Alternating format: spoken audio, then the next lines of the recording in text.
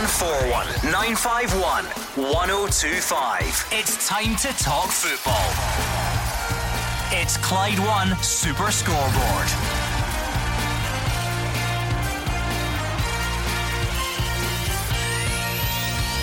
Good evening and welcome to Clyde 1 Super Scoreboard on another big midweek of Scottish football. Rangers could be champions by the end of the week, but only if they beat Livingston tonight, with Aki's also playing St Johnstone.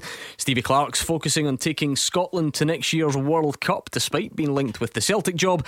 And the dates for this season's Scottish Cup have been revealed, and it'll restart in under 3 weeks' time. I'm Gordon Duncan. Joining me tonight is Andy Halliday and Jim Duffy. Yeah, I mean, tonight Rangers can go a huge step closer to winning that first title in 10 years. Gordon playing the League Cup runners-up in Livingston. It's always a tricky match there, at the Tony Macaroni Stadium, and Rangers, have to work hard to make sure they get those 3 points. If they do, as I said, that puts them right within touching distance of that title. As far as the Celtic job is concerned, still plenty of names getting bandied about.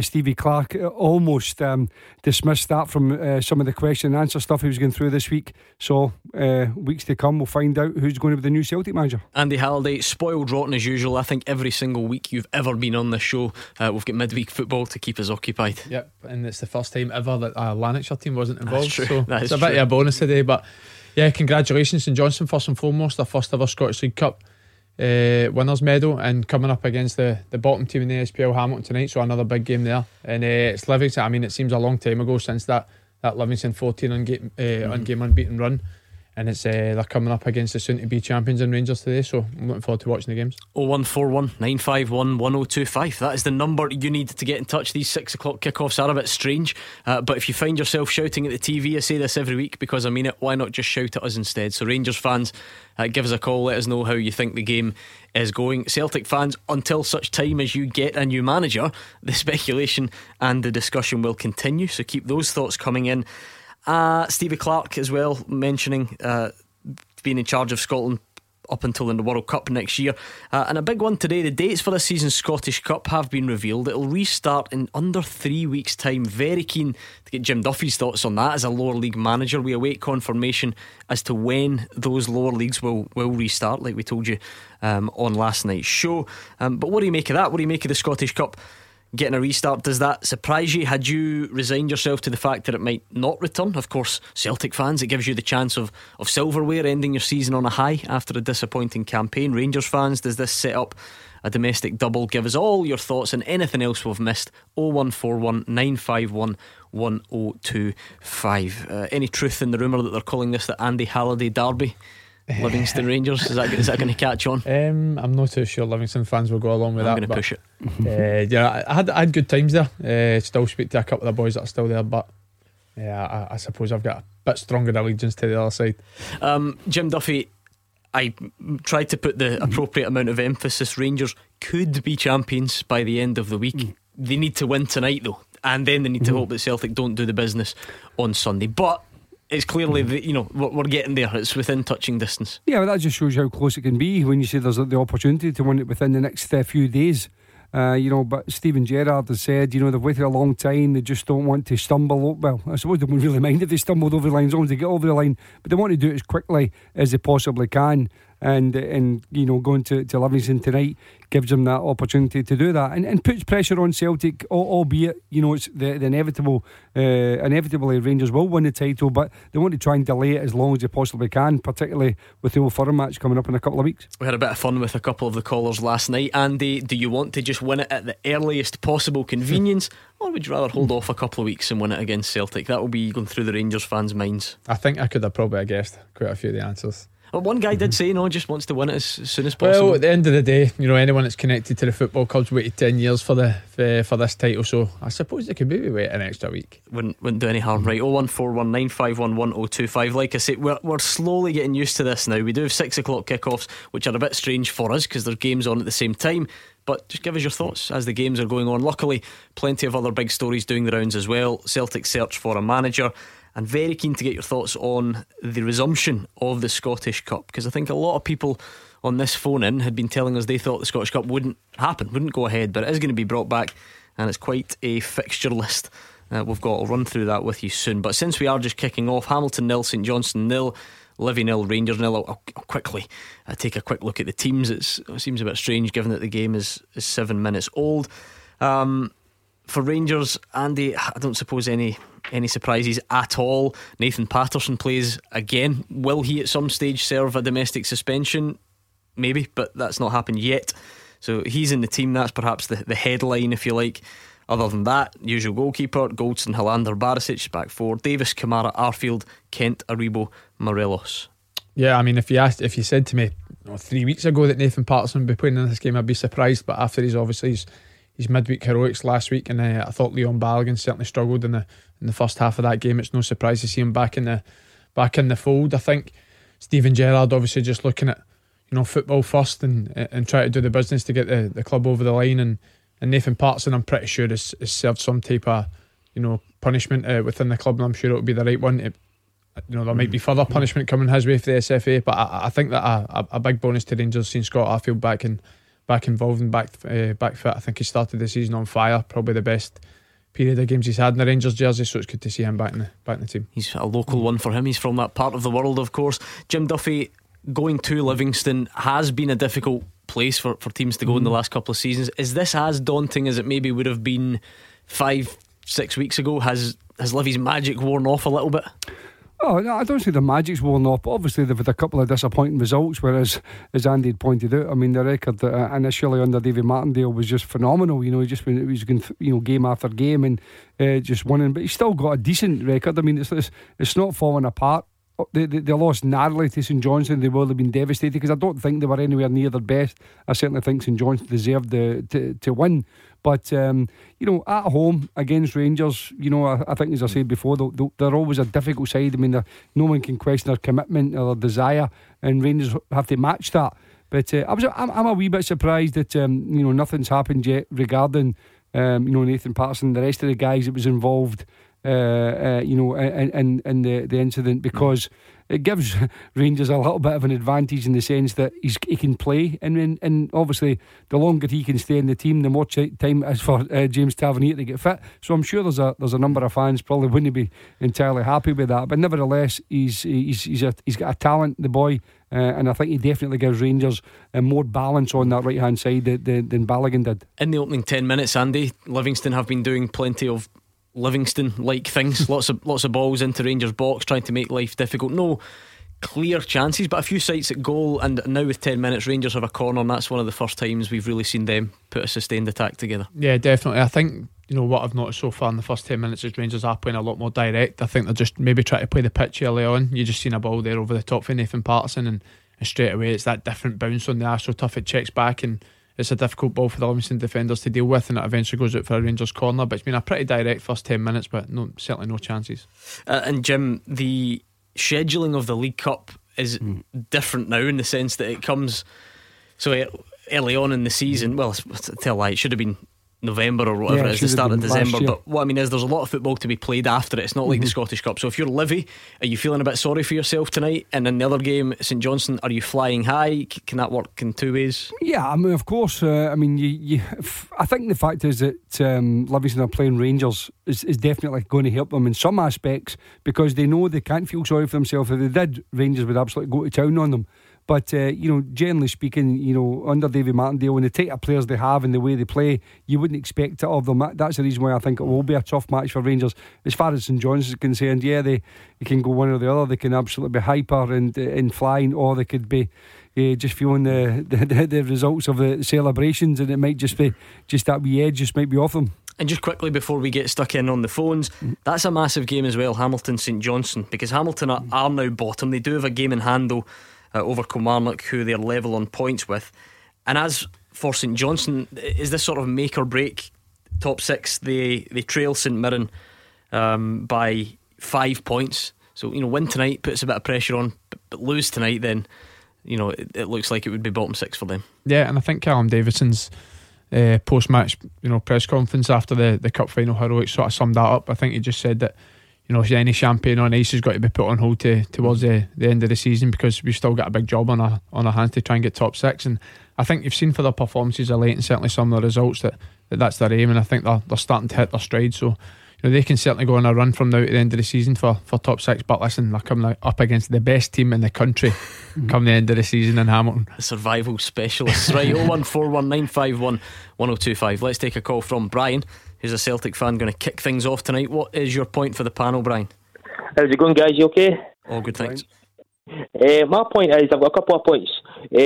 I just can't believe what I'm watching this season at Celtic. I mean, the last couple of seasons, and even before that, when Rodgers and that was there, the recruitment, some of the recruitment has been absolutely abysmal, and I just don't know what's going on at my club anymore.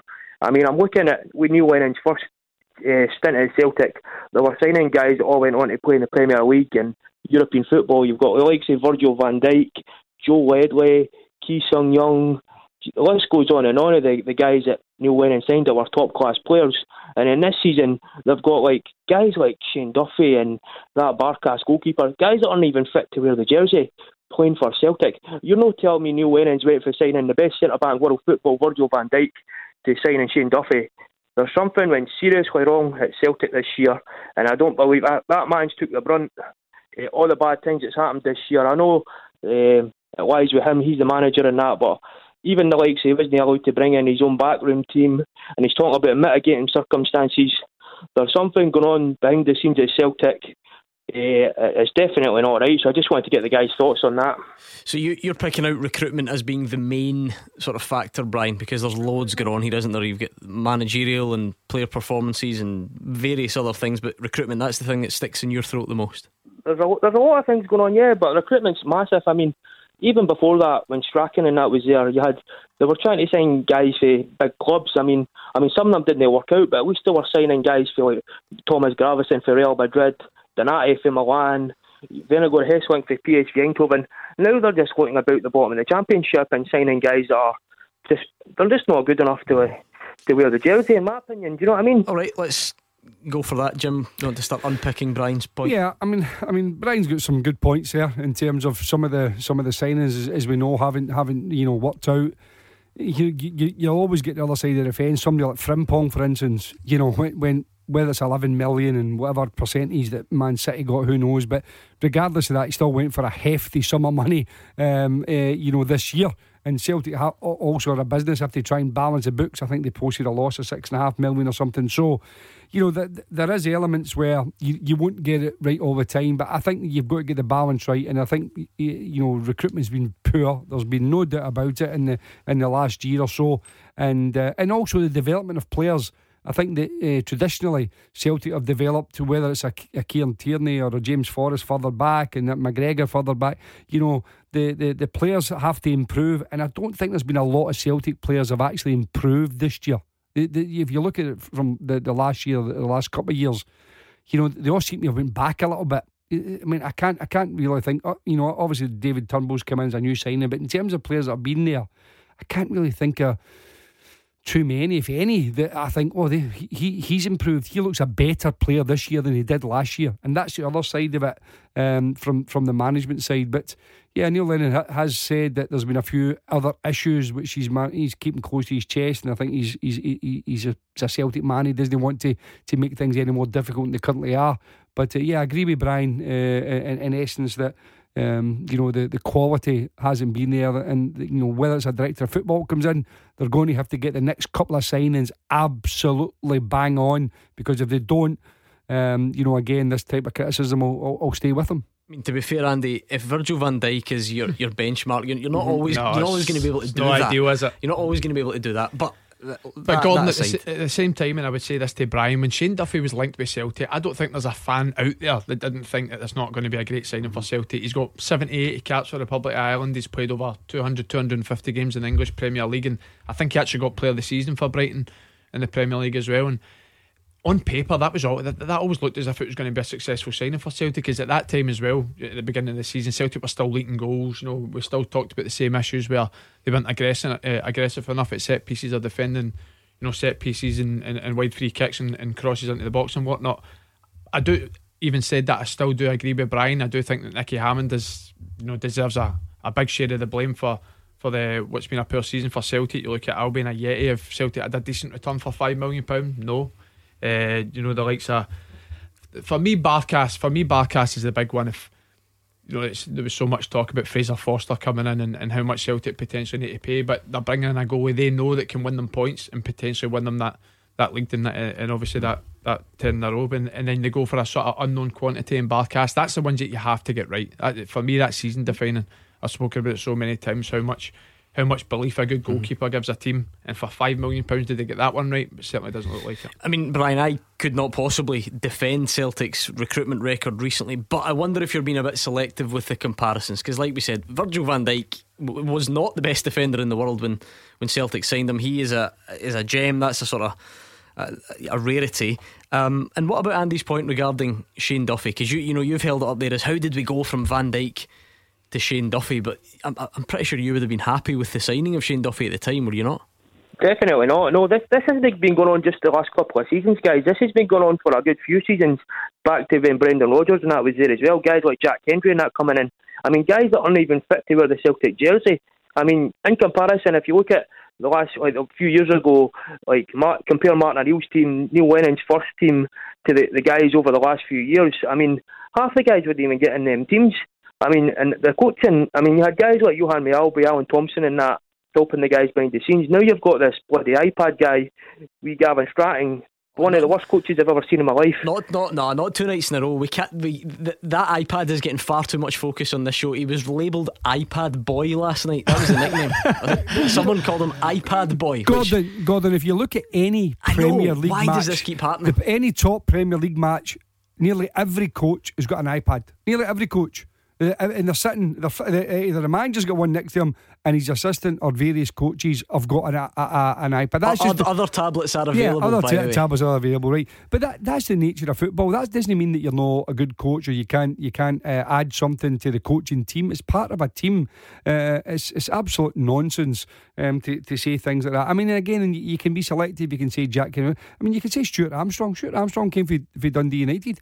I mean, in a relatively poor Southampton team just now, he's a stick-out player. But he went for $7 million down there as well. So you won't get them all right, but you can't just pick and choose which guys you thought were worth the money and say, oh, these guys aren't fit to wear the jersey, because some guys do develop further down the line. To be fair, over the piece though, you would struggle to put a positive spin on it recently, wouldn't you, over the piece, as a body of work? Yeah, as I said, recently. And as I said, also, I think the one thing that Brendan Rodgers did is he improved individuals. Whereas I said, and I think in the last certainly year, as I say, there's not been as many Celtic players I think they could turn around and say they've actually improved, their performances improved, their consistency levels have improved. But I think as I said, bringing players to the club is twofold. Celtic have, over the last few years, whether it's Dembele, whether it's Edouard, even though he was a hefty sum of money, whatever it happens to be, they've tried to look at players and then cash in on that investment further down the line. And by and large, they have done that every year, as I said to you at the start. Even just a few weeks ago, they get another one with Frimpong. So, financially, they've done not too bad, but the quality has definitely dropped. There's no doubt about it. Someone, and forgive me, you're not getting your shout out that you deserve, sent me a picture last night of Sean Maloney in the Belgium dugout holding an iPad. His heart's breaking everywhere that he's now ruled himself out of the job. He can't possibly, because I'd be more worried if it was a Kindle they were holding, but an iPad. I mean, a bit of light reading. Was that a Kindle? Was that a Kindle or a Kindle? A Kindle. He used to sound like Hugh Keevins. Other tablets are available. Thank you, Brian.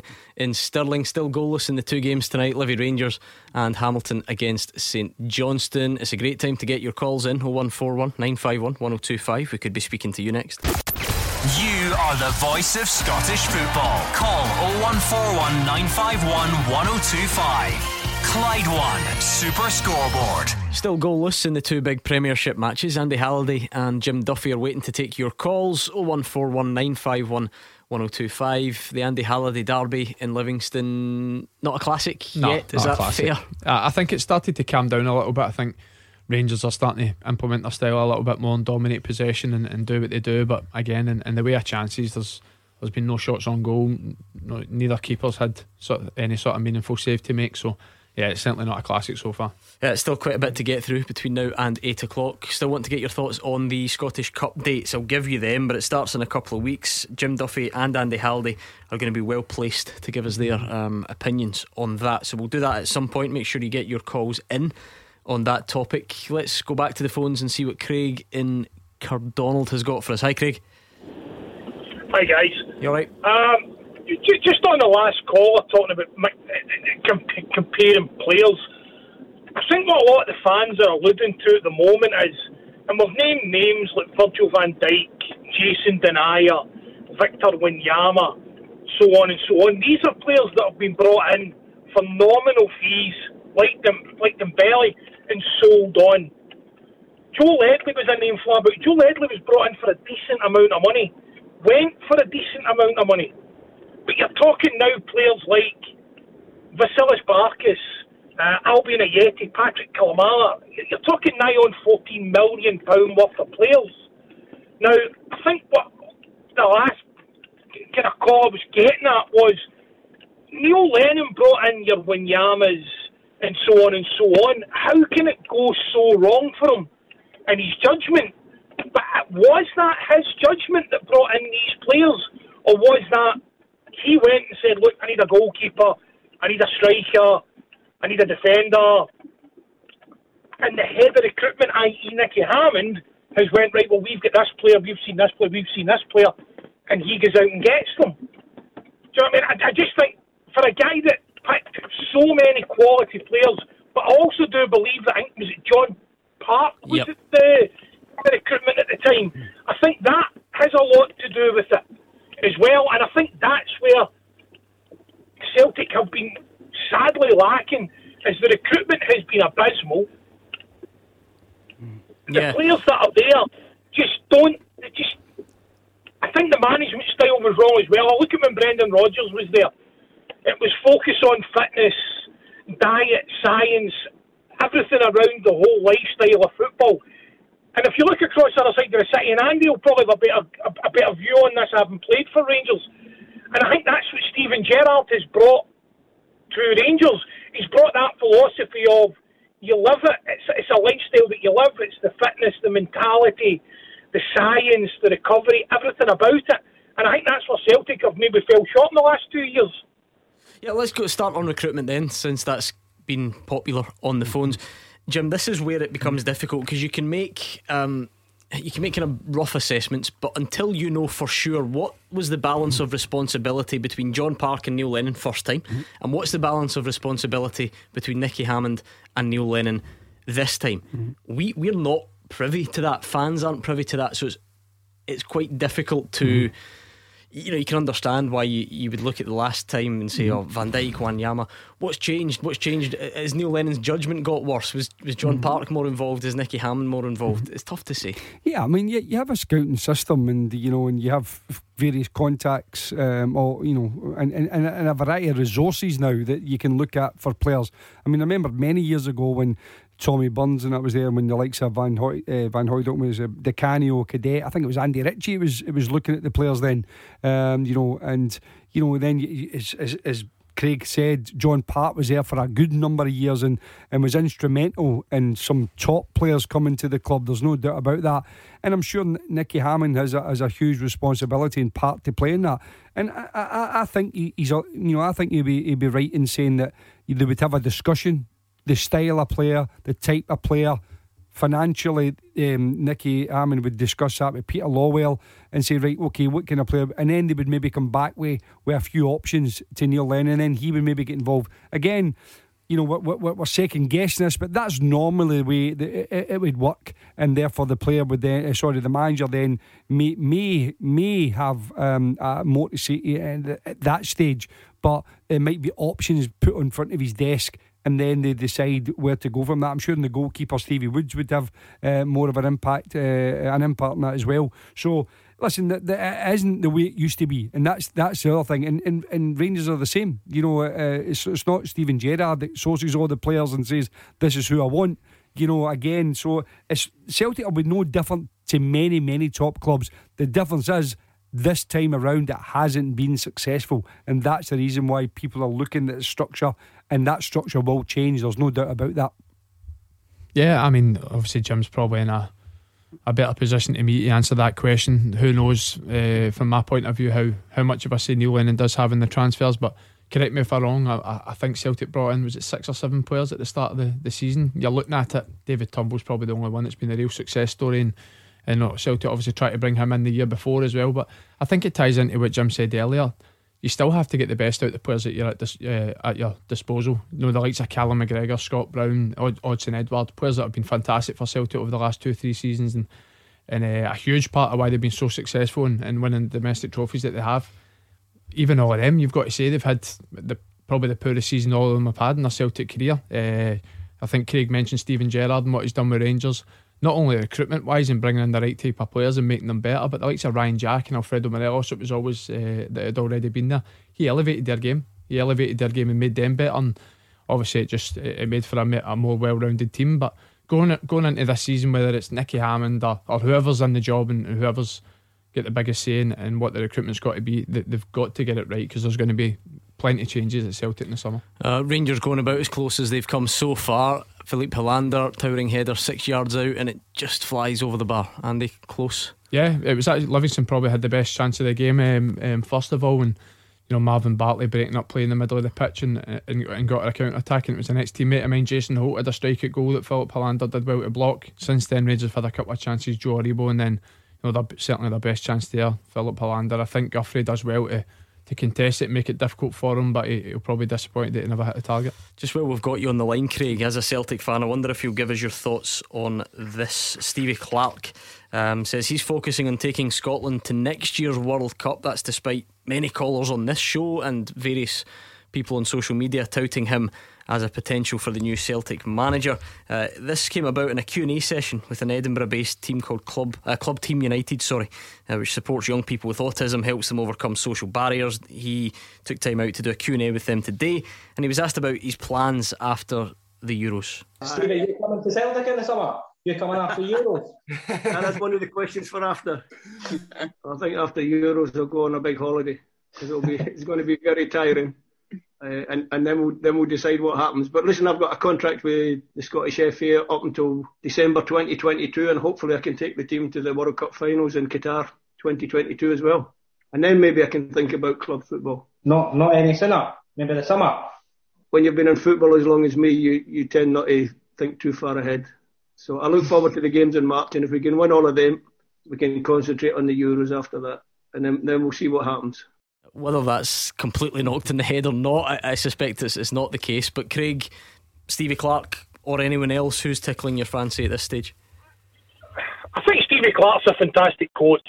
I just don't think the way Celtic play football and that forward expansive way they play it, I just don't think Stevie Clark is necessarily the right man. I also don't think he's the right fit. I think first and foremost we've identified that it's going to be a director of football working underneath a chief executive, working alongside a recruitment structure. Before I would go and get any manager in the door, I think you've got to go and get your director of football in. You can go and get your manager in just now. You can go and get Eddie Howe. I believe contact's been made. I think he'd be a good shout. I think there is other managers out there. But if the director of football comes in and the manager can't get along, then that just doesn't make sense. Sort the director of football out first. I think it was Mark Guidi last week had alluded on the show and said that the new chief executive, Mr. Mackay, that Celtic should be going now to the SRU and saying, look, listen, let's make a deal, let's get this done, let's get this over the road now. That needs to happen, because he needs to be systematically involved in bringing in who the next chief executive is and who the next manager is. There's no point in him working for the SRU just now and us, everybody else, trying to work around that. He's the man that's going to take Celtic forward. He needs to be involved in that. My opinion on who the next Celtic manager would be, I think Eddie Howe's a realistic shout. If you want to be unrealistic, Rafa Benitez, I suppose, would be an ideal one for me. But is he going to stay much longer? Saying that, Brendan Rodgers delivered fantastic success, went after 2 years. So do managers stay long now? I don't think they do. I think this could be a new record. I think we've made it about a week, 10 days maybe, without an Alfredo Morelos controversy. This is not it won't be one of the more memorable ones. He's been booked for simulation, he's been booked for diving in the box, Andy. You've just seen it back. My first instinct was dive. I said that to you, I gave you the old the universal sign the for universal diving, sign language for diving. Having looked at it back, I think it's very, very similar to the Ayeti one for me. There's contact there, but it seems as if Alfredo is looking for it, and he's almost trying to invite that contact and go down and be clever about it. But for me, I think the right decision was made. I mean, Jim, not that anyone ever really cares what I think, but it certainly looked like a lot more of a dive in real time. As Andy says, you see it back, there's a bit of contact there. What did you make of it? Well, strangely enough, I was the opposite. I actually thought it was a penalty, although he was theatrical, but all players are theatrical when they fall. But I actually thought it was a penalty to start with. And then, as he kind of smiled when he got up and the referee, I thought, well, it can't be. But then when I seen the replay, I actually do think the keeper's clipped him. And again, we go back to this. I mean, listen, he is falling down, but the keeper has clipped him. The ball's maybe out of play, all these sort of things, but I'm not quite sure it's an actual dive. I think, as I said, I think he exaggerates the fall, but it's one of those ones where I think it's 50-50. But the first time I seen it, I thought it was a penalty. And then there's a huge chance for Scott Arfield. He puts it by the post. Andy, this doesn't always mean anything, because whether this is the new friendly Alfredo Morelos who is stopping play in European games to be nice, he didn't complain at all. I don't know if you can read into that. Maybe I can a little bit, because he usually does complain. So I mean, it was an incredible sign of sportsmanship last week. I think the Europa League, we've actually always sort of seen the best of Alfredo Morelos, and over the two games he was nothing short of unplayable. Eight goal involvements over the two games, and incredible. I actually, looking at the second replay, the first replay looks as if there's no contact whatsoever. The second replay, you can see that the contact's there, but I don't know, I just feel as if sometimes replays don't really show, although they show the contact, I think in real time you sort of seen as if he was trying to look for that. I think John Beaton got it right all the way down. I do feel as if John Beaton got it right. Alright, 0141 951 1025. We'll probably argue about that for 6 weeks. That's the way these things pan out in this part of the world. John is in Bishop Briggs. What's your point or question for the panel, John? Alright guys, just about Nathan Patterson playing the Rangers squad tonight. Obviously Edmundston and Jordan Jones received a 7-match ban for obviously the same COVID breach, and it's been never a SFA about giving them a ban. They've been allowed to play. It's just been clearly overlooked. Just want to see your point on that. I mean, my assumption is, Jim, that this is timing. Yeah. Callum Patterson, Nathan Patterson and his four pals will, I would imagine, nothing would surprise you in Scottish football at times, but it's not that it's been overlooked, it's that the punishment hasn't come yet. I think that's the assumption most people are making. It's not been fast tracked or anything like that, and there's not been it's not like the compliance officer deals with these things. This is something that probably will get done, but as I said earlier on in the programme, I'm surprised that it hasn't been done a little bit quicker, because obviously while they're still deliberating over it, Nathan Patterson can play him, which of course gives Rangers a slight advantage. It's no impact on what will happen with the title, but as I said, you can understand why some people think, well, why is some players being dealt with and other ones not. But I think it will be done, but it'll be done over the next period of time. To be fair though, from memory, and someone more than happy to correct me if I'm wrong here, there was more than 2 weeks between Jordan Jones and George Edmundson's crime, if you want to call it that, and their suspension. John, I think the suspension did come over 2 weeks later. So is that not natural then that we would expect the same for Nathan Patterson, and maybe the suspension or any potential punishment would come later this week or next week?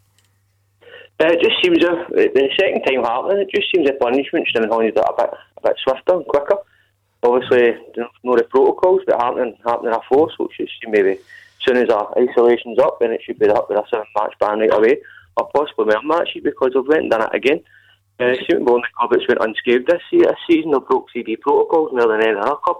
No, I mean, again though, this is in line with what's happened before, Jim. I'd see the point if it wasn't, but from memory, it was very, very early November, one of the first days in November, where this Jones and Edmundston house party image emerged, and I don't think they were banned until after mid-November, so there was at least 2 weeks in between. Listen, there's a lot of things sorry, just to clear up from a governing body's perspective, when we get all argumentative about violent conduct and serious foul play, these are what they call fast-tracked issues. this and the compliance officer would be involved, but it's just not a fast track issue. That's what I'm saying. It's not fast, but you have to look at everything. You have to find out all the information, all the relevant information, and just say it's not quite as straightforward as because it's in the public eye that this happened. Rangers have said that they have fined the players. There was obviously a period of suspension. They know that they'll probably lose. There's every chance that they'll lose them for a period of time as well. But it just the process isn't as straightforward as you say, as someone's elbowed, someone's a red card, we'll suspend them from the following week. It does take a little bit of time, and I think that's what's going to happen this time around as well, John. Okay, we'll leave it there, John. Thank you very much. We've got a goal in the Hamilton St Johnstone game, and it is for the hosts. St Johnstone, one of the informed teams in the league, flying high after winning the cup, but this is what the Ackies do. Ross Callaghan, their top scorer for this season, has found the back of the net. We'll give you a half-time report from Hamilton and Livingston next. 0141 951 1025. This is Scottish football's league leader, Clyde One Super Scoreboard. Jim Duffy and Andy Halliday in the studio. Two big games and a dramatic end to the half in Livingston. Let's get the story of that with Andrew McLean. Yeah, Livingston 0, Rangers 0, a half-time score at the Tony Macaroni Arena. A game that started off pretty slow but picked up a bit as it went on. There was a couple of early chances for Livingston. Pittman dragged a shot wide. Riley hit one straight at Alan McGregor as well. Then Riley had to come off with a hamstring injury. On came Scott Robinson. He was involved pretty early on in his appearance. He cut the ball back to the edge of the box for Jason Holt. His strike was blocked by Philip Hellander, and then after that Aribo broke into the box at the other end of the pitch at the byline. His ball across the face of goal looked as if it took a deflection. It was going towards goal, but Max Stryjek turned that one behind. Then 33 minutes in, the closest Rangers have come. Borna Barisic with a corner, Philip Hellander's header just over the bar. Then after that, certainly what will be the talking point of the half, Alfredo Morelos got onto a ball over the top. He got a touch past Stryjek before going down. There was contact, but John Beaton thought it wasn't enough. Thought the striker was trying to buy a penalty there and booked him for diving. Then after that, Ryan Kent played a low cross into the box. It rebounded into the path of Scott Arfield, but he skewed a shot wide. Rangers may be frustrated so far. Livingston will be happy with what they've done so far. The half-time score is Rangers 0, Livingston 0, but there was a bit of drama as the teams were going off the pitch. It looked as if you guys might know better than me what exactly happened there, as it was the far side, but I think that Stephen Gerrard may have received a red card from John Beaton. It certainly looks that way. Stephen Gerrard very angry at referee John Beaton on the way off. He was booked at first, kept up his protest, and then John Beaton produced a red card. So it looks like Stephen Gerrard has been sent off at half time. And have you ever seen Stephen Gerrard as angry at an official as that at half time coming off the pitch? No, I think that's the first time I've seen that type of reaction from him, and I'm surprised, given the comfortable position Rangers are in the title, but it just shows how passionate he is and how much he's looking for Rangers to maintain this unbeaten running and get back to winning ways tonight. And it's a difficult one, it really is. When you see it again, we've just watched the replay together again. In the first replay, it looks like a dive. It looks as if there's not anywhere near enough contact for Alfredo Morelos to go down. Then the second replay, you see there is contact there as he's sort of trying to hurdle the goalkeeper. Is it enough to go down? I'm not too sure, but like I just said to you at the break there, I feel as if VAR's in the country the way football is just now, I think they'll give a penalty. I think it's very, very similar to the incident when Stephen Davis gave away the penalty against Antwerp. They go to VAR, they see the contact there, they feel as if it's enough to go down. I do. It's a real grey area. I feel as if the booking's harsh, but I feel as if John Beaton might have got it right with no penalty. Alright, let's bring in Charlie and we'll put his point to Jim. Charlie's got thoughts on that Morelos incident. Charlie, take it away. Well, just after watching it there, and I'll tell you one thing, it was a penalty. He touched he never brought him down, but he did touch him in the box and he went down. And it should have been a penalty, and to give the guy a yellow card there for it was unbelievable. And Gerrard came on at the end there. Me one of Gerrard would get off his seat. He's went on there and he gave the under manager a yellow card and all the two of them. I think they were both to Gerrard. I thought that at first, Charlie. I thought someone else was getting the yellow, but I think they both went to Gerrard and then the red came out for him. Well, he was too smart to tell you the truth, but I mean, as Gerrard spoke a wee while back there about consistency. It's always the same with Rangers. You always get this.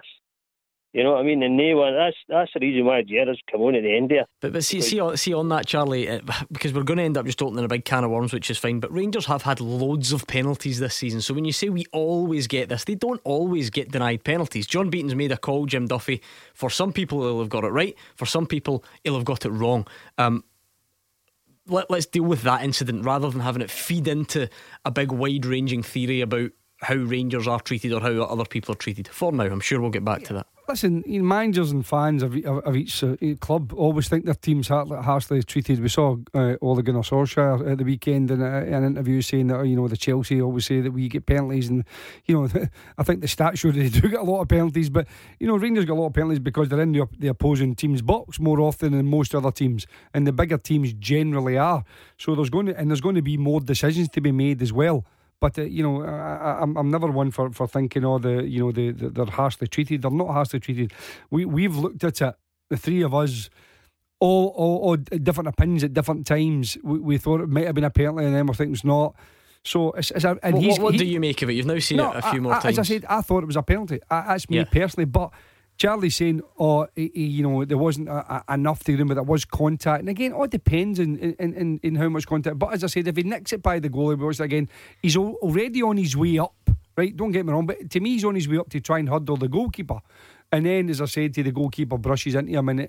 But as Andy said, if we do have the VAR, I think that would be given as a penalty. And that's the reason why I think it is a penalty. I think there was he doesn't get the ball. The ball's not past him.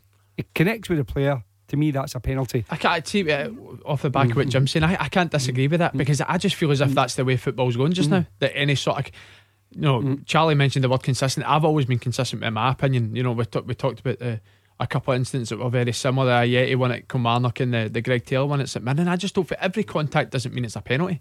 But it's a real grey area in my opinion, and it's three of us in here have different opinions, and it's just, I think the way football's going just now, if there's VAR in the country, it's a penalty. But for me, I just don't think there's enough contact. Here's the thing, like we said, we don't have VAR, and I saw one of the Rangers staff is showing Morelos the footage, presumably on an iPad, by the way, as he's walking off the pitch, and you can clearly see contact. That's where the controversy is going to come from.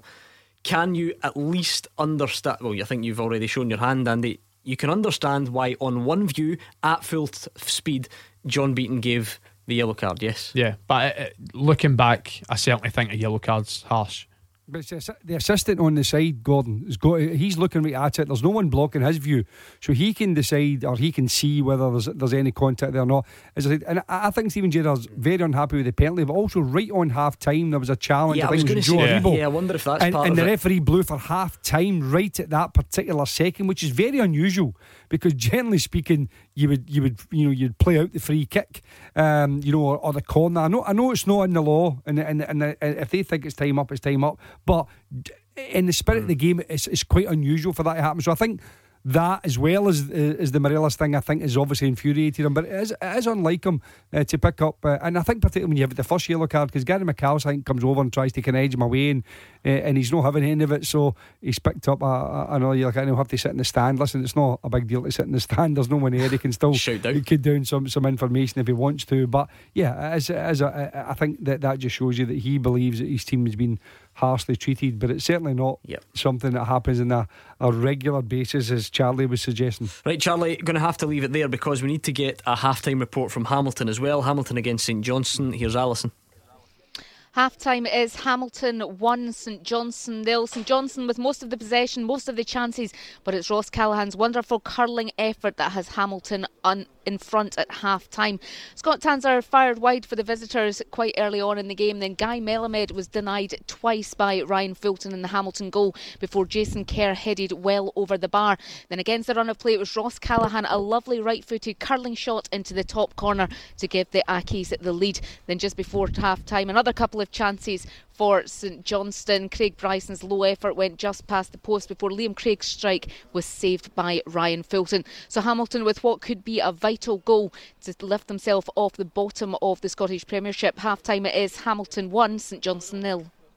Beat the Pundit with the Scottish Sun. For the best football news and opinion online, thescottishsun.co.uk/football. I'm getting more desperate every night. That is 2 clean sweeps in a row for the pundits 2 weeks ago, and last week, and Monday, and Tuesday. Seriously, somebody needs to put this run to an end. I can't put up with it. I'm always on your side. I always want the listeners to win.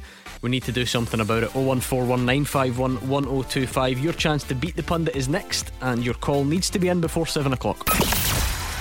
Tackle the headlines. 01419511025. Clyde 1 Super Scoreboard. Andy Halliday and Jim Duffy are here. The second half's just getting underway in our 2 big games in the Premiership this evening. As we told you just before the news, Hamilton Accies take a 1-0 lead in at the break against St Johnstone thanks to Ross Callaghan. It's goalless at Livy. Not a lot had been happening, and then all of a sudden the game kind of sprung into life with high drama. Stephen Gerrard is now watching the second half in the stand because he gets sent off as he was walking off the pitch because Alfredo Morelos was booked for diving. He tried to protest with John Beaton, did Stephen Gerrard, and it didn't go the way the Rangers manager wanted. So I'm sure there's a lot of mileage left in that debate. If you want to share your thoughts, please do. And definitely between now and 8 o'clock we'll look at the Scottish Cup restarting as well. Let's do this first though.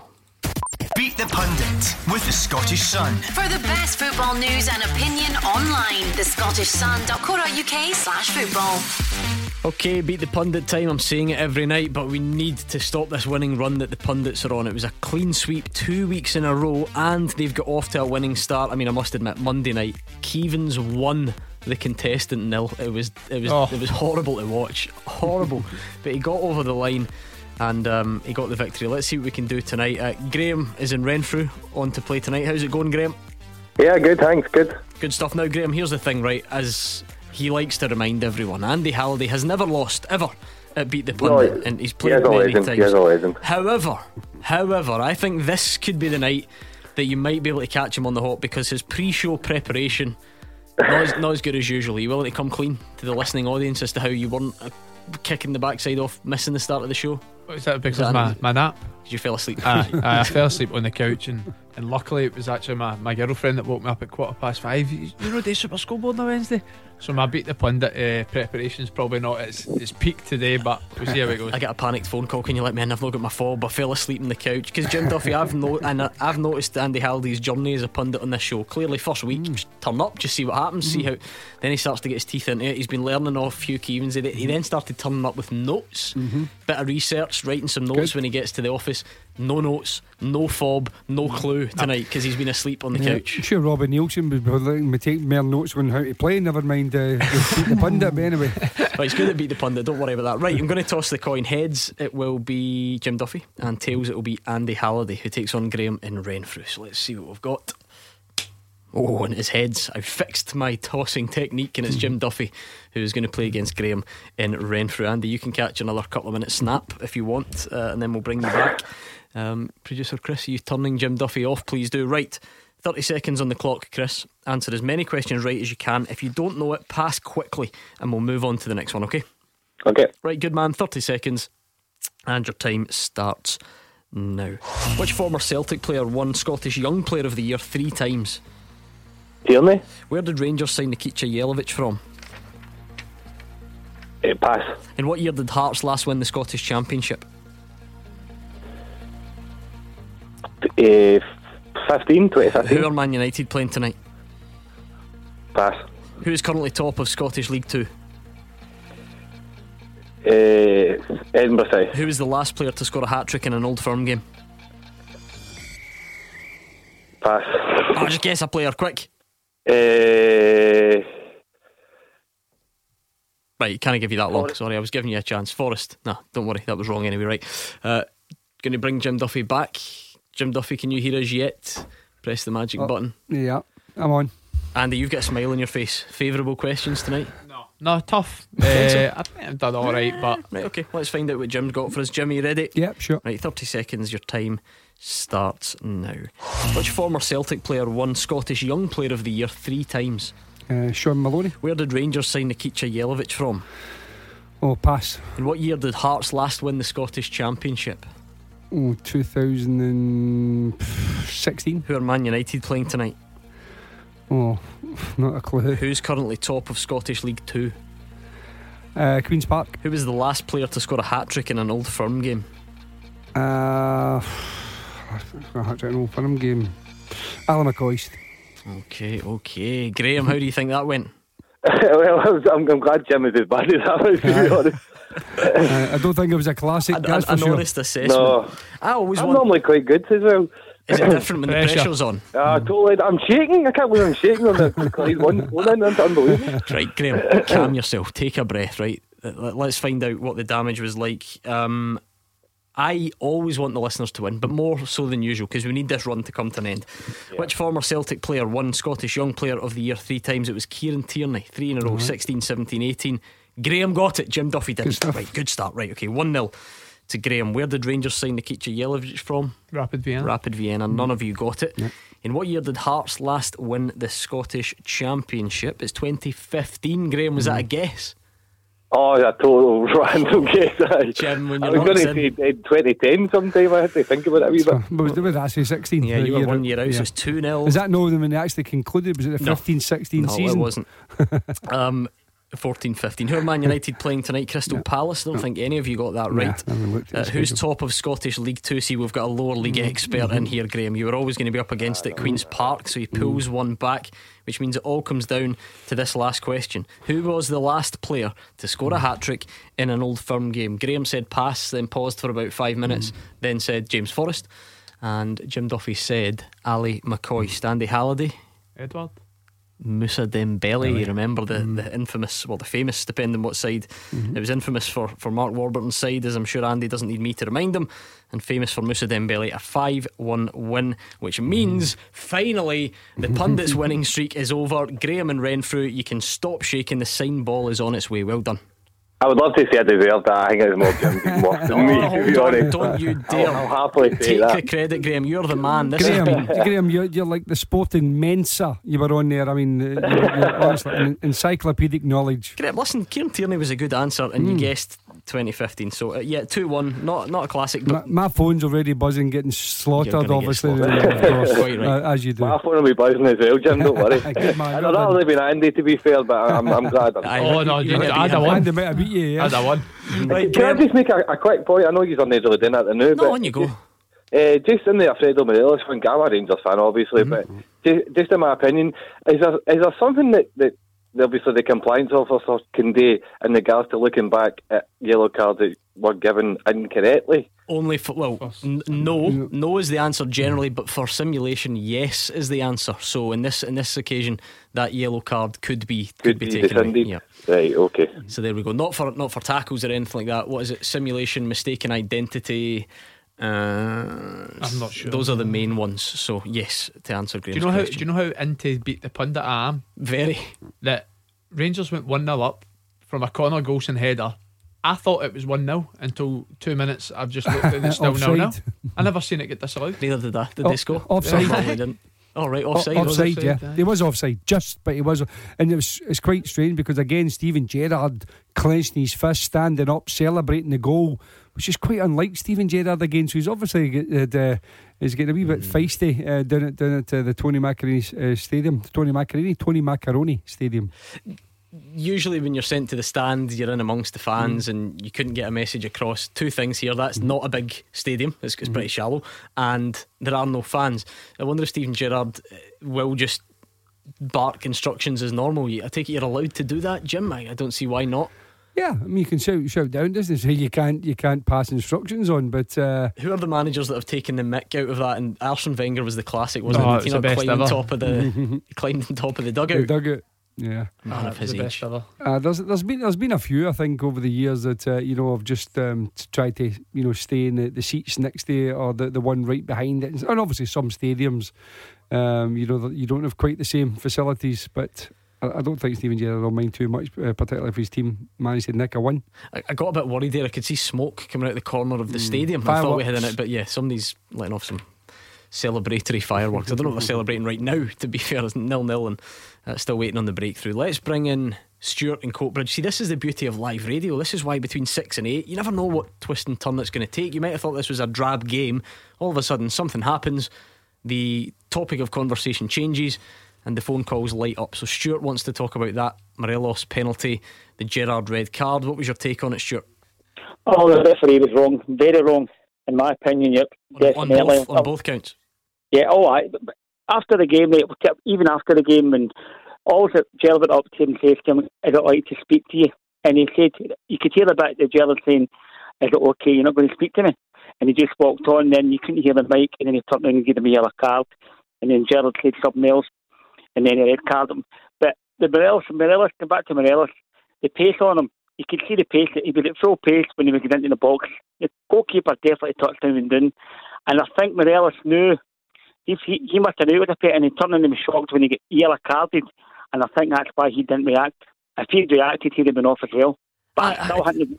Yeah, well, let's look at both sides. We'll get back to the penalty incident, but since we've done that already, let's start with Steven Gerrard's sending off Andy and Jim, because you two are involved in the game.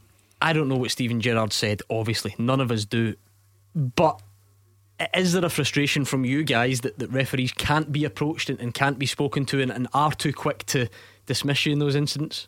Yeah, I think it's a good point that Stuart makes. It was one that I noticed in the second replay we got at half time. It does look as if Steven Gerrard's initial approach, as he is relatively calm, it does look as if he's trying to have a genuine conversation with John Beaton at the time. But listen, like you says, I don't know exactly what's been said. I don't know what type of language he's using, but it does look as if he's trying to have a calm approach, to have a conversation. The two of them sort of continue to walk, and John Beaton sort of walking away, and that's when he starts to get agitated and more frustrated, and then obviously the two yellow cards end up coming his way. And it's something I've said on this show plenty of times. I think for me, referees are going to make mistakes. They're humans, just like players do, just like managers do, just like we all do in day-to-day life. I think the biggest thing is just communication and understanding of why certain decisions are being made. So I don't know if that's where Steven Gerrard's frustrations led to. Like you said, we're unsure of what words were used, but yeah, I think it was a good point that Stuart brought up. Like I said, Jim, without knowing what exactly was said, but generally, is that a frustration that sometimes the referees almost making it worse or riling you up more by giving it the old get away and kind of hand in the face or refusing to talk to you or whatever it is? Yeah, but they brought in the yellow card to try and diffuse that situation. You know, I think in the past, you know, they did used to just like send you to the stand and things like that, but now they give you the yellow card, which should be the warning for Steven Gerrard then, just to walk away even if he is frustrated. They were both in quite quick succession though, weren't they? Yeah, but he's obviously said something back, he's bitten back, and listen, you know, been a manager a long time myself, the thing that does frustrate you is sometimes you get treated a wee bit with contempt, particularly if you're not swearing, if you're not overly aggressive. You get that dismissive kind of brush you away, don't talk to me. You know, obviously you're not supposed to go onto the pitch to approach the referee, so this is in both sides. But I would have just liked to have seen John Beaton brandish a red card and then just hold his bit a little bit. Let Steven Gerrard walk away. Steven Gerrard was walking off the pitch anyway, so but unfortunately that's just some referees are a little bit you know, stricter than others when it comes to opinion, should we say. Has your manager not just had a bit of a suspension due to, I think that was John Beaton as well, was it not? Yeah, a couple of 2-game bans. I think he's back now, and like you're saying, he's in the stand, but you can still hear pretty much every sort of instruction he's wanting to say. So I suppose that's one benefit. Because right, I come at this from a media perspective, and he's the quietest talker ever. I used to have to turn my recording device or whatever it was up to the max because Robbie Nielsen's the quietest talker ever. Yeah, but when you've no 1 in 3 games, right, that volume of talking can sometimes rise. Yeah, it's funny that. So Stuart, on the penalty then, definitely a penalty for you. 100%, and I think Rangers will definitely see something about yellow cards with Morelos, and I don't think there'll be 11 players each in the park the way the referee's going as well. I don't know, there's just something about the game now, but I've got to give Gerald a wee bit of praise. For the young boy Patterson, he's playing well tonight. He's get back into the team and he's playing well definitely tonight. Yeah, I guess it remains to be seen how long he'll be able to stay in, if there is a Scottish FA punishment in line with some of the others that we've seen. Andy, I'm not sure you were quite in agreement. I thought you mentioned you thought he'd started a bit nervy. I thought he started the game really nervy.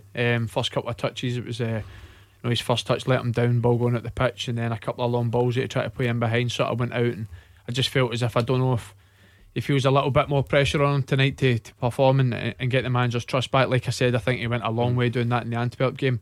I thought he started the game nervy, but certainly settled into it a little bit more, like Rangers have in general, to be honest, and starting to dominate possession and create more chances. Stuart Max on Twitter, he says, question for the panel: is going down too easy, i.e. contact but perhaps not enough to constitute a foul, the same as simulation? Because it seems like Morelos was guilty of the former but not the latter. Refs say players have to go down to win penalty kicks now. Yeah, and it's a good point again. It's like we talked about it when we had the old Mark Guidi Fraser Wishart standoff, which was one that I enjoyed very much. So yeah, as a player, that there's certainly incidents more often not outside the box where you have been fouled. You try to do the honest thing and stay up and continue playing. And we talk about advantage. Sometimes that doesn't happen, and you don't end up getting brought back for the foul. And I think that's something that you see quite a lot in the box when players try to be honest and stay on their feet and try and get a shot off or crossing the box. Sometimes, if they did sort of go down off the contact while a penalty have been made, it's certainly was it Tony Watt, Gordon, that stayed on his feet, and Graham Alexander? I think it was the referee had actually supposedly said that if he'd have went down, he would have probably made a decision. And this is the thing. I mean, you'll hear it all the time with commentators saying, well, they've asked the referee to make a decision. If a player doesn't get down, I mean, and I think maybe once in my life I've seen a penalty given for a tug and the player didn't get down and the referees give a penalty, but more often than not, if they stay in their feet, it won't be given. Let's bring in David in Pollock Shields and get his take on it. Hi, David. Hi guys, thanks for having us again. Pleasure. What an awful decision. I mean, even in real time, my instant thought was penalty, and then I hear the referee blow his whistle and I'm thinking penalty, and then no, he brings out a yellow card for Morelos, and I was dismayed, gobsmacked. And the replays all show it. There's clear contact. He's running at full tilt, clear contact for the goalkeeper. Of course he's going to go down, and it's a penalty kick all day long. And once again, it's something that I think. You think there's enough? Is there enough contact there, David? That's always going to be the question, isn't it? No, definitely enough. Put it this way, I'm minded of the contact that Stephen Davis gave against the Antwerp player at the end of the first half of the first leg at Ibrox, which was a lot less than the contact that the Livy keeper gave to Morelos tonight. Right, you're right then. You're right. So if and I get where you're going with this, if that's the standard, then you think tonight's is a penalty. But be honest, did you think that Stephen Davis' decision was correct at the time? No, I thought that was too soft a contact. I think you're right in the sense that there is definitely a defining, because the Antwerp player was nowhere near going full tilt against Davis compared to Morelos against the Livy keeper tonight. Morelos was running at full tilt. There's a big difference there, and there was a lot more contact from the goalkeeper. You can see it right down his shin, and it's the last angle where the camera's on the sort of right touchline, looking straight at it. Basically the same view I think the linesman should have had. So if the referee can't give it, surely the linesman must have seen it. And the fact that he brought the yellow card out means that, to me, in the referee's mind, he's 100% certain that there was no contact. Yep. How it could possibly be 100% certain that there was no contact in real time defies belief. This is the beauty of it, Jim. Opinion. Andy Halliday, it's the Andy Halliday derby, but he's already told us which side he's got more of an allegiance to. He felt at full speed that was the right decision, and even after some of the replays, so I'm not saying Andy's right, God, far from it, but it does just show that we still have to make allowance for that split second personal interpretation before we go off on tangents about reputations and theories and all the rest of it. Yeah, I mean, if you go to referees' meetings, they'll tell you as that ball is played over, the referee tries to get himself in a position where they can see it, and then he looks to see, right, was there contact made? The goalkeeper get any of the ball, all these kind of things, all these things going through the referee's head in a millisecond. And as David was saying, he had to be convinced that there was no contact and that was a dive. That's why he booked Alfredo Morelos. Now, I didn't agree with it. Obviously since we've looked at it, but the only justification you can have to the referee he doesn't have all of those angles. This particularly, as David said, the last one, he is a split second to make that decision. as far as I'm concerned, as far as a lot of people are concerned, he got it wrong. But you know, as a split second, and I said a lot of players will nick it by the goalie and then kind of jump into him. As I said, I thought the goalkeeper clipped him, and as he said, the pace he's going at, he doesn't get the ball, he clips the player. Therefore, for me, it's a penalty. But as I said, I can kind of get the referee a little bit, give the referee a little bit of a justification, just because he's obviously totally convinced in that. That's the reason why he gave a yellow card. This is not to say that it was the right or the wrong decision, Andy, but there was something quite was there something quite dramatic about Morelos' jump? Is that because he's trying to get over the keeper? I don't know, but David said, you know, he was going at full tilt, so any touch, but he was sort of off the ground, wasn't he? Is that because he's trying to get over the keeper? Or yeah, I definitely think he was trying to hurdle the goalkeeper. You know, at first, I mean, David's got some eyesight, because at full speed initially I thought there was no contact whatsoever. I don't know if, obviously I'm wrong, because since seeing the replay there is contact there. I do feel as if Alfredo is trying to hurdle the goalkeeper, and to be honest, it's only really Alfredo that can tell us if there was enough contact there for him to go down. It's just and if he doesn't hurdle the goalkeeper, he gets injured. So he has to hurdle the goalkeeper. If he stays on his feet planted and the goalkeeper clatters him, he might get a penalty, but he might also get seriously injured. So most players that get through in the goalkeeper will nick it and then try, because one, if they get over the goalkeeper, they've got an empty goal to hit, and two, if the goalkeeper clips him, it's a penalty. So I think he was harshly treated in that particular. Yeah, I don't think it's a booking, but I just feel as if the way football's going just now, that any contact's a penalty. Yeah, it's just for me, it's just. Again, I make no apologies for bringing up earlier incidents like the Ayeti one, the Stephen Davis one in the Europa League, the Greg Taylor one. Just because there's contact doesn't mean it's a penalty. It doesn't mean there's enough to give a foul in the box. It's just I do get it that he was running behind, he was running at full speed, he is trying to hurdle the goalkeeper, so maybe there was enough contact for him to go down. No, he can answer that, but I just think the way football's going just now, it's just so soft. Right, David, thank you for getting in touch. We're going to give you a good full-time teaser next. Get a pen and paper if you need it, and I'll give you those Scottish Cup dates. I've been promising them all night. What a congested time of it we're going to have between now and the end of the season. Lots of football to look forward to. Taking your calls on Scottish football. 0141 951 1025. This is Clyde One Super Scoreboard.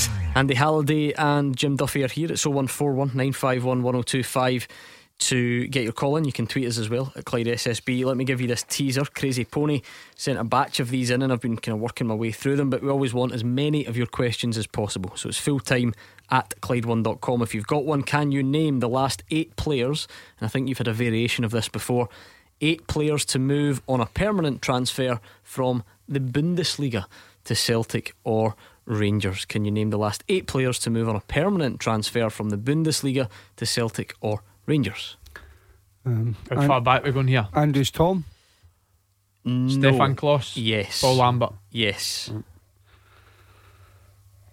Christian Nerlinger, yeah. Yes, okay, that's a good start. The Borussia Dortmund connection there. 2 to Rangers, 1 to Celtic. We'll leave it there. That's 3 out of 8. Name the last 8 to move on a permanent transfer from the Bundesliga to Celtic or Rangers. Nerlinger, Kloss and Lambert. So we'll leave it there. You've only got 5 to get. You can play along at home, of course. Right, big news today on a couple of fronts, but most notably the Scottish Cup, because we've got the confirmed news that the Scottish Cup will go ahead, and we've got the dates for it. So I don't know if you want to write these in your diary. I don't necessarily expect you to remember them all, but I'll run through them quickly. The second round is going to commence on Tuesday the 23rd of March, so that's 3 weeks yesterday. Andy will be involved, presumably. Brora against Hearts, Dumbarton for Jim Duffy against Huntly, so that's a couple of the ties in the second round. The third round will then follow soon after, Saturday the 3rd of April, and that's when all the big guns get involved. Celtic are at home to Arbroath or Falkirk. Rangers will take on Cove. Dumbarton potentially could play Aberdeen if they get through. Hearts potentially play Stranraer if they get through. 4th round, 5th round all kick in quite quickly, so the 5th round is done by the 24th of April. Semi-finals at the beginning of May, and now the final pushed back a little bit to Saturday the 22nd of May. Some of you will have designs on your team getting there. That's a little bit interesting in itself, Jim, but also the fact that it signals the return of League 1 and League 2 clubs. Now we don't have confirmation of the leagues resuming for League 1 and League 2, although we suspect the 20th of March. Is it Saturday the 20th of March? So in under 3 weeks' time, you will play a game having not played for 8 weeks from now. Is that doable? Yeah, I mean it's going to be a test for players. That kind of break is a long time, particularly for part-time players, and also with the weather we had over that period of time as well. With a couple of weeks where you probably couldn't even go for a run. Obviously gyms are closed, all these kind of things, so it's different from the summer when gyms were open and you could at least do some fitness work. So yeah, I mean it's definitely going to be a test for all the part-time clubs in particular and all the lower league clubs. But I think the biggest thing is that the players will be delighted that they're maybe going to get the chance to resume playing again, because we've all missed it. And as I say, certainly I think as long as all the protocols are put in place, then players will be looking forward to the challenge, even though there will be a lot of games in a very short, condensed period. Andy, just your general reaction to the news. Did you expect the Scottish Cup to resume? No. Is that a surprise as a player standpoint, obviously I'm happy that the Scottish Cup's back. It's a prestige competition in Scottish football, and it gives us as a football club to try and progress into the competition and do well. But yeah, I'm surprised to see it starting back up again. I think when it lasted this long, the break for low league clubs, I was fully expecting the Scottish Cup to stop. Just like you touched on there, if low league football was to resume, the backlog of games that teams are going to have to finish their season, I was fully expecting it not to continue. But my overall feeling is delighted that low league football is back. I've got friends that play in the lower leagues. I know how much clubs are itching to get back, obviously for the financial side of it as well. So yeah, delighted that that's happening. Big chance, Rangers into the corner of the box. Morelos, he fires it across the face and it goes wide. Should he have squared it for? Is that Eaton or Kent? I can't quite see, but well, first thing he should be doing is hitting the target. I think a striker of his quality, Kent did the back post. That sort of pattern that's happened over the last 10-15 minutes. Livingston's back line certainly a lot higher than it was at the start of the game. Rangers are getting a lot of joy in behind, but Alfredo will be disappointed that he never at least hit the target there. Right, Jim, logistically, what does this look like for League 1 and League 2 clubs? Because like I say, we're awaiting confirmation, but it looks like the league will resume on Saturday the 20th, 17 days from now. So we've spoken about the fitness aspect, and you think it will be hard on your players because they've been out for 8 weeks. You're also going to be required to test. Yes.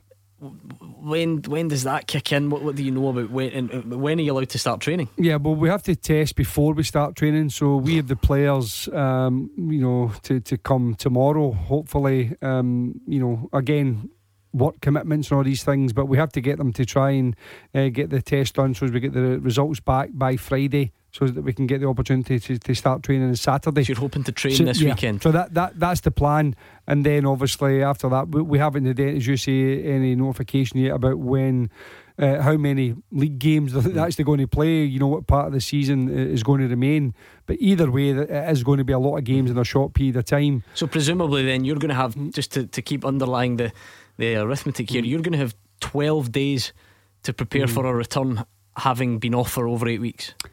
Yes, I mean, and obviously by the time the games start, and we probably have about 9 weeks or something like that.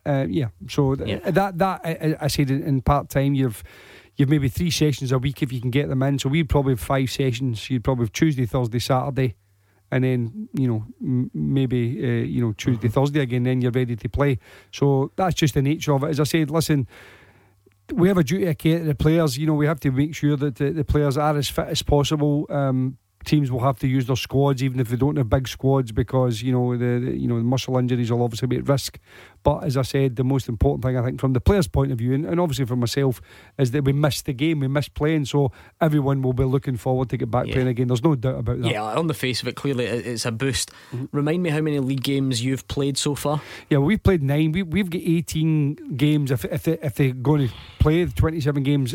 Clyde have only played 8, so they would have 9 plus the cup game. Do you think Leagues 1 and 2, from your perspective, can you finish a 27 game season? Not if the season has to finish as it should in May the 1st. You're talking then you'd have to play 3 games a week pretty much for that whole period of time to get all of those games in, and that's assuming that you don't have any games put off for any, hopefully no COVID reasons and even weather. So I can't see, unless they extended the season, how that could be possible. But there is talk about a shorter league programme, whether it's half the league programme as opposed to 3/4 as we are at the moment, or possibly a split. And I think that's getting discussed this evening, but as we speak, I haven't had any confirmation on what direction that's taken. On a personal note, how would you feel about an 18-game season? Is that yeah, I don't think that's ideal. But as I said before, they don't really ask the managers when it comes down to this, Gordon. They just make decisions. So no, I don't think it's ideal, because obviously we would have, as I say, 9 games to play. Other teams might only have 7 games to play. I don't think it's an ideal situation at all. But as I said, either way, there's no great perfect situation at this moment in time. We're just trying to get the best we possibly can. So for me, the best would probably be the split, even though that's still going to be very difficult to fit in. And Andy, one of the quirks of this is that Leagues 1 and 2 have been permitted to return, but the Highland League and Lowland League haven't. So I'm just going to pile a wee bit more pressure on you, right? Because you would have been favourites to beat Brora anyway. The expectation levels would have been high, but you're now going to face a Brora team who will not have kicked a ball in 11 weeks maybe. Yeah, I mean, it's crazy for Brora. So they will have to play Hearts having not played football in 11 weeks. And I'd imagine they'll still have to get tested for that game as well. Yeah, they do, yeah. So I mean, for a team like Brora that's probably lost a lot in finances over the missed period over the last 8 weeks or so, testing for that Scottish Cup game it's going to come with quite a lot of expense for them. So I wonder if the SFA or the governing bodies have got any financial benefit for them to complete the fixture, because I believe it might actually come to a couple of teams maybe potentially not fulfilling their fixture. Would you agree with that, Jim? There's a couple in there. Huntly, as you know, you're due to play Huntly. There is a carrot there though of Aberdeen potentially in the next round. Brora are in it. I think Fort Martin could play Motherwell if they get past Annan. Might we see a couple of teams just decide not to bother? Yeah, I mean, I think they could put it, obviously have the players been able to do themselves justice. Really, that's the first thing. And then financially, obviously, if they have to get a bus, if they have to travel down, if they have to pay players for taking time off work, it might just not be financially viable for them. So yeah, I mean, there could be a couple of teams that just think, listen, we'll just forfeit the tie. I wouldn't be surprised if a couple had done that. But you don't want to see that. You want to see teams competing and everybody wants to do it. But I wouldn't be overly surprised if that was the case for a couple of teams. Right, just to recap then, the Scottish Cup is back soon. For most of you who are listening, if you're a fan of a Premiership team, you come in to play the third round Saturday the 3rd of April.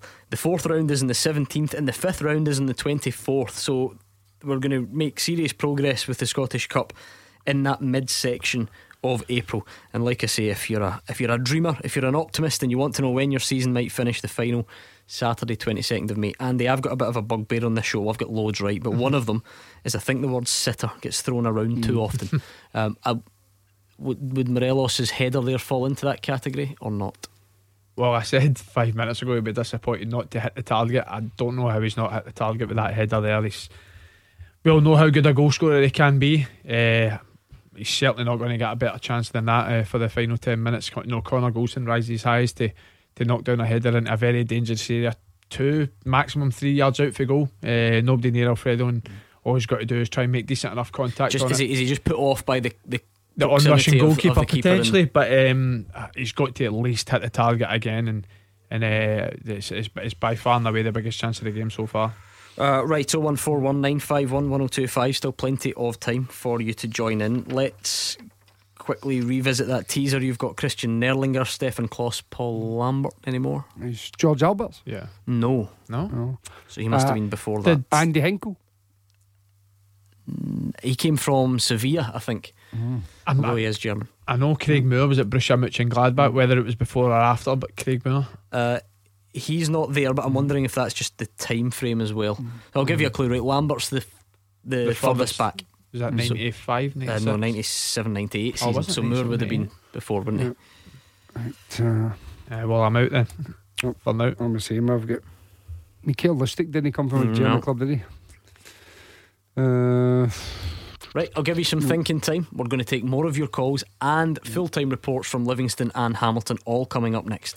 Number 1 for football in Glasgow and the West. 0141 951 1025. Clyde 1 Super Scoreboard.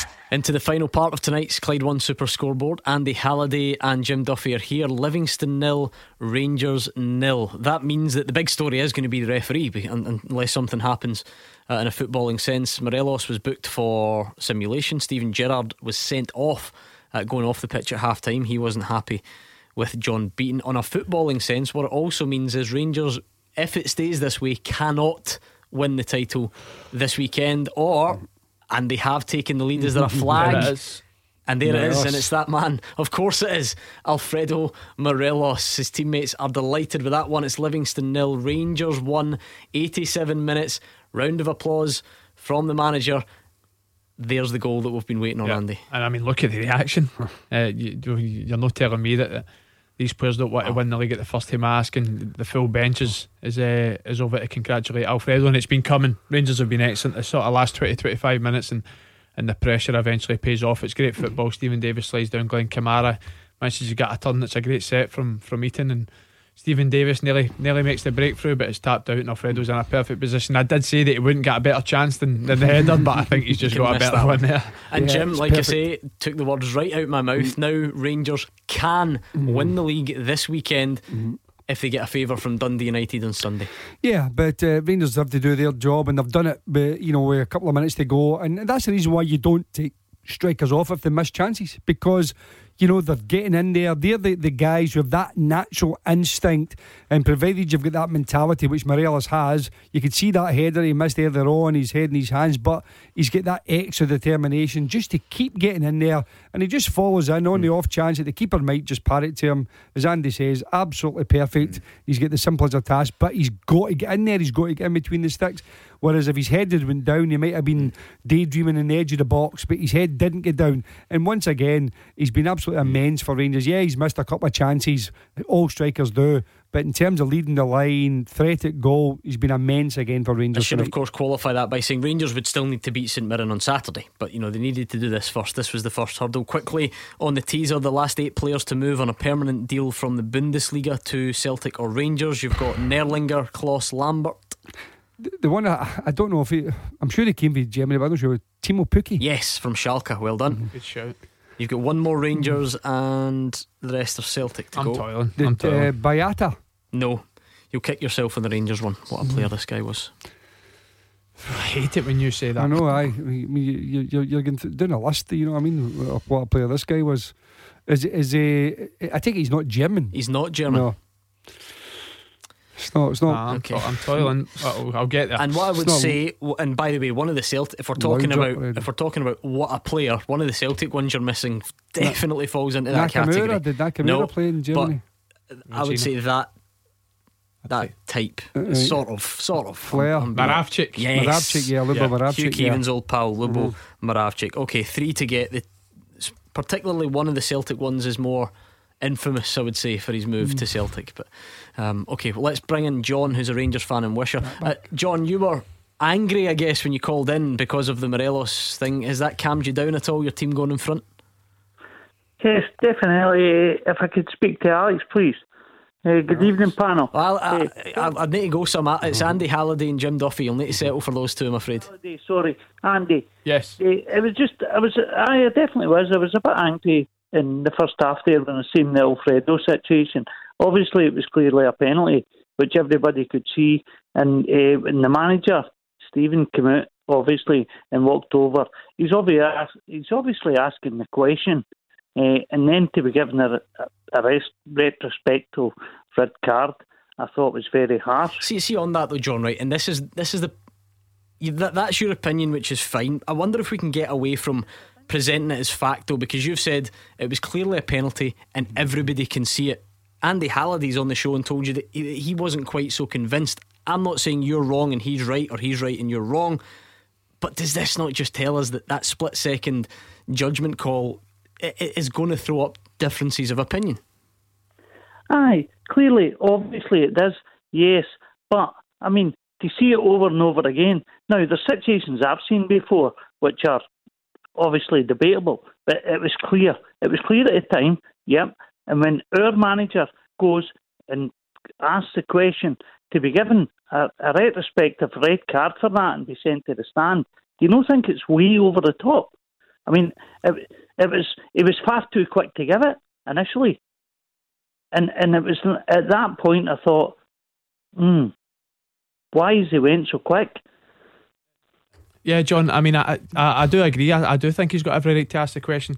My standpoint is, and I think I've been very consistent on this show in the way I view penalties. I just think the way football's going these days, I just think any contact seems to be a penalty. And I did also say that I believe if Scottish football does have VAR, I think after the checkout they've been given a penalty. I did say that. I just feel, and that's not to say that you're happy still, with that. No, or definitely that's the way not. you would want it to go. That's the reality. Yeah, I just think that's the way football is just now. And I touched on previous incidents. Connecting with Rangers, the Stephen Davis one at Antwerp. They had VAR. I'm still at the standpoint that was not a penalty, but they had VAR. They went through all the checks and it was still given a penalty. I just don't think there's enough contact to go down. Going off the booking, I've also said I think the booking's extremely harsh. I do think it's something that Rangers will appeal.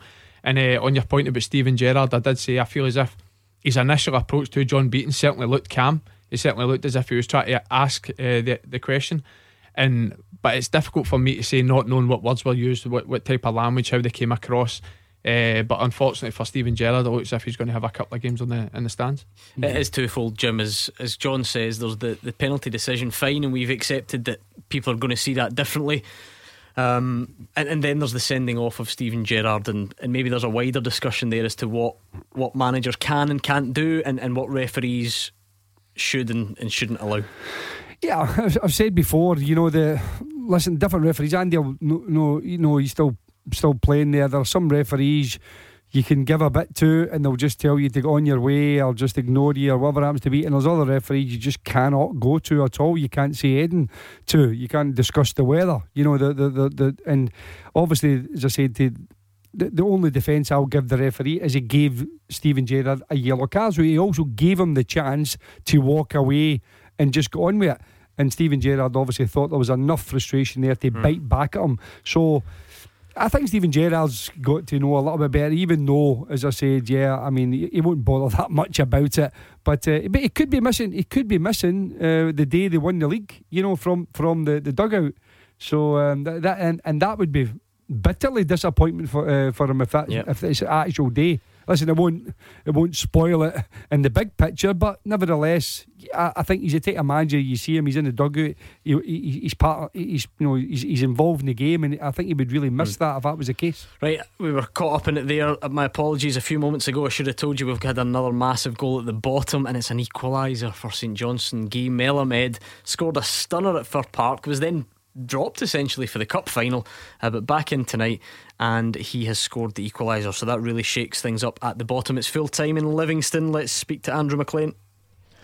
Livingston 0, Rangers 1, the full-time score at the Tony Macaroni Arena, and Alfredo Morelos is the hero in West Lothian as Rangers get a big 3 points here tonight. It was a pretty quiet first half for most of it. Philip Ellander's header over the bar, the only real chance, but then when Alfredo Morelos got played through into the box, he got a touch on the ball past Max Stryjek before going down. There was contact on the Rangers striker by the goalkeeper, but John Beaton thought the striker was trying to buy the penalty and booked him for diving. Steven Gerrard clearly not happy with that, and at half time when the whistle went, he made his feelings known to John Beaton. The Rangers boss was shown a yellow card but continued to remonstrate before being shown a second yellow, which forced him to watch the second half from the stand. After the break, Rangers had the ball in the back of the net, but it wasn't to count. A free kick floated in. Connor Goldson got his head on it. He scored, but the flag went up for offside. After that, Rangers started to find joy with balls over the top. Alfredo Morelos passing up 3 opportunities. One of those when he forced a low save from Max Stryjek, and then 2 within 4 minutes from a similar position on the right-hand side when he dragged the ball just wide. Then he got an even better chance. Connor Goldson knocking the ball down from a corner. Morelos by the post a couple of yards out and somehow couldn't get the contact to turn it in, but Rangers and Morelos kept on pushing and they finally got their goal. They worked the ball into the box. Stephen Davis' shot was parried, and there was Alfredo Morelos in the right place to tap into an empty net in the 87th minute to give them a late victory. The Rangers players still out celebrating on the pitch at the moment. The full-time score at the Tony Macaroni Arena is Livingston 0, Rangers 1. And I think some a small gathering of Rangers fans in the corner outside the stadium, Yeah, Andy? Is that like what that looks like? Hopefully socially distanced and whatnot. Have we got a full-time whistle from Hamilton yet? I don't know if that one was a little bit behind. I don't think we do. So maybe we will get some late drama in that one. And I wonder if we'll even... Oh, it is not. It's full-time. My apologies. Let's speak to Alison Conroy. Full time, Hamilton 1, St Johnstone 1. A late Guy Melamed goal stopped Hamilton Accies moving off the bottom of the Scottish Premiership. It was St Johnstone who started the brighter. Scott Tanser fired wide. Melamed was denied twice by Ryan Fulton in the Hamilton goal. And then it was Ross Callaghan, the 36th minute, with a lovely curling shot into the top corner that put Accies ahead before the break. Accies then had chances in the second half to go further ahead. Charlie Trafford's shot was gathered by Xander Clark before David Moyo's powerful strike was touched onto the post by Xander Clark.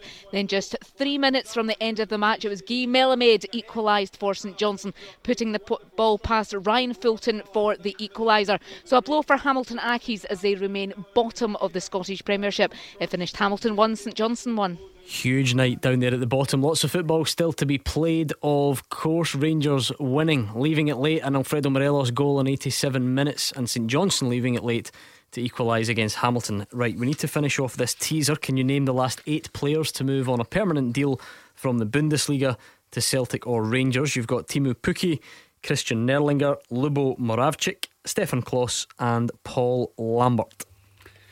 Toyle and Gordon. Going back, I mean, obviously, again, you mentioned Paul Lambert, but I just can't remember whether at the same time, likes of Alan McInally and Matt McGee. So we're much more recently. Brian O'Neill. No, we're much more recently than these. I think. What about the infamous Celtic one? Right, the reason he's infamous is because a pretty big reputation, a healthy transfer fee, and barely played. But I wonder, Jim Duffy, if you were in the unique position to get a closer look at him than anyone else in Scottish football in the one game that he played. Centre back Marvin Cropper. Sort of. Is that Roy Cropper's cousin? Compere. Marvin Compere. Am I right in saying his one game was... Who's Roy Cropper? Oh, it's Gordon Dale's always telling me about his favourite Coronation Street characters. I'm thinking, who does he play for? Marvin Compere. Am I right in saying his one game was against your Morton team? Yes, I remembered that. In the cup, yeah. Right, 2 more to go. Brilliant. Right, one each. The Rangers one came from Wolfsburg, Andy. This guy would have been a hero of yours growing up, I've no doubt. Give me a game. Give me one game. It's permanent, isn't it? Because Oliver Burke wasn't permanent, was he? He came. If I tell you his nationality, you'll get it. He's from the US of A. Claudio Reyna. Claudio Reyna. See, told you be kicking yourself. Andy, that's bad for you. You used to go there, Andy. See, that's why I was saying a game. I'm dragging you down. Right, last one then. You down to my level. From Freiburg to Celtic. Oh, Freiburg. Freiburg. He again, nationality will do it for you. South Korean. Ki Sung Young. No. Chaduri. There we go. Thank you, Andy Halliday and Jim Duffy. Thanks for all your calls and your tweets. Big night that of football. It means Rangers, if they beat St Mirren on Saturday and Celtic don't win at Dundee United on Sunday, Rangers will be champions. Hamilton Accies still scrapping away down at the bottom. We're back at 6 o'clock. There was a lot to get through tonight. Not only those 2 big results, but a bit of controversy with Alfredo Morelos and Steven Gerrard as well. So we will look back on it all tomorrow night at 6 with Gordon DL and Mark Wilson. Make sure you join us then, and in the meantime, stay right there. Johnny Campbell is up next.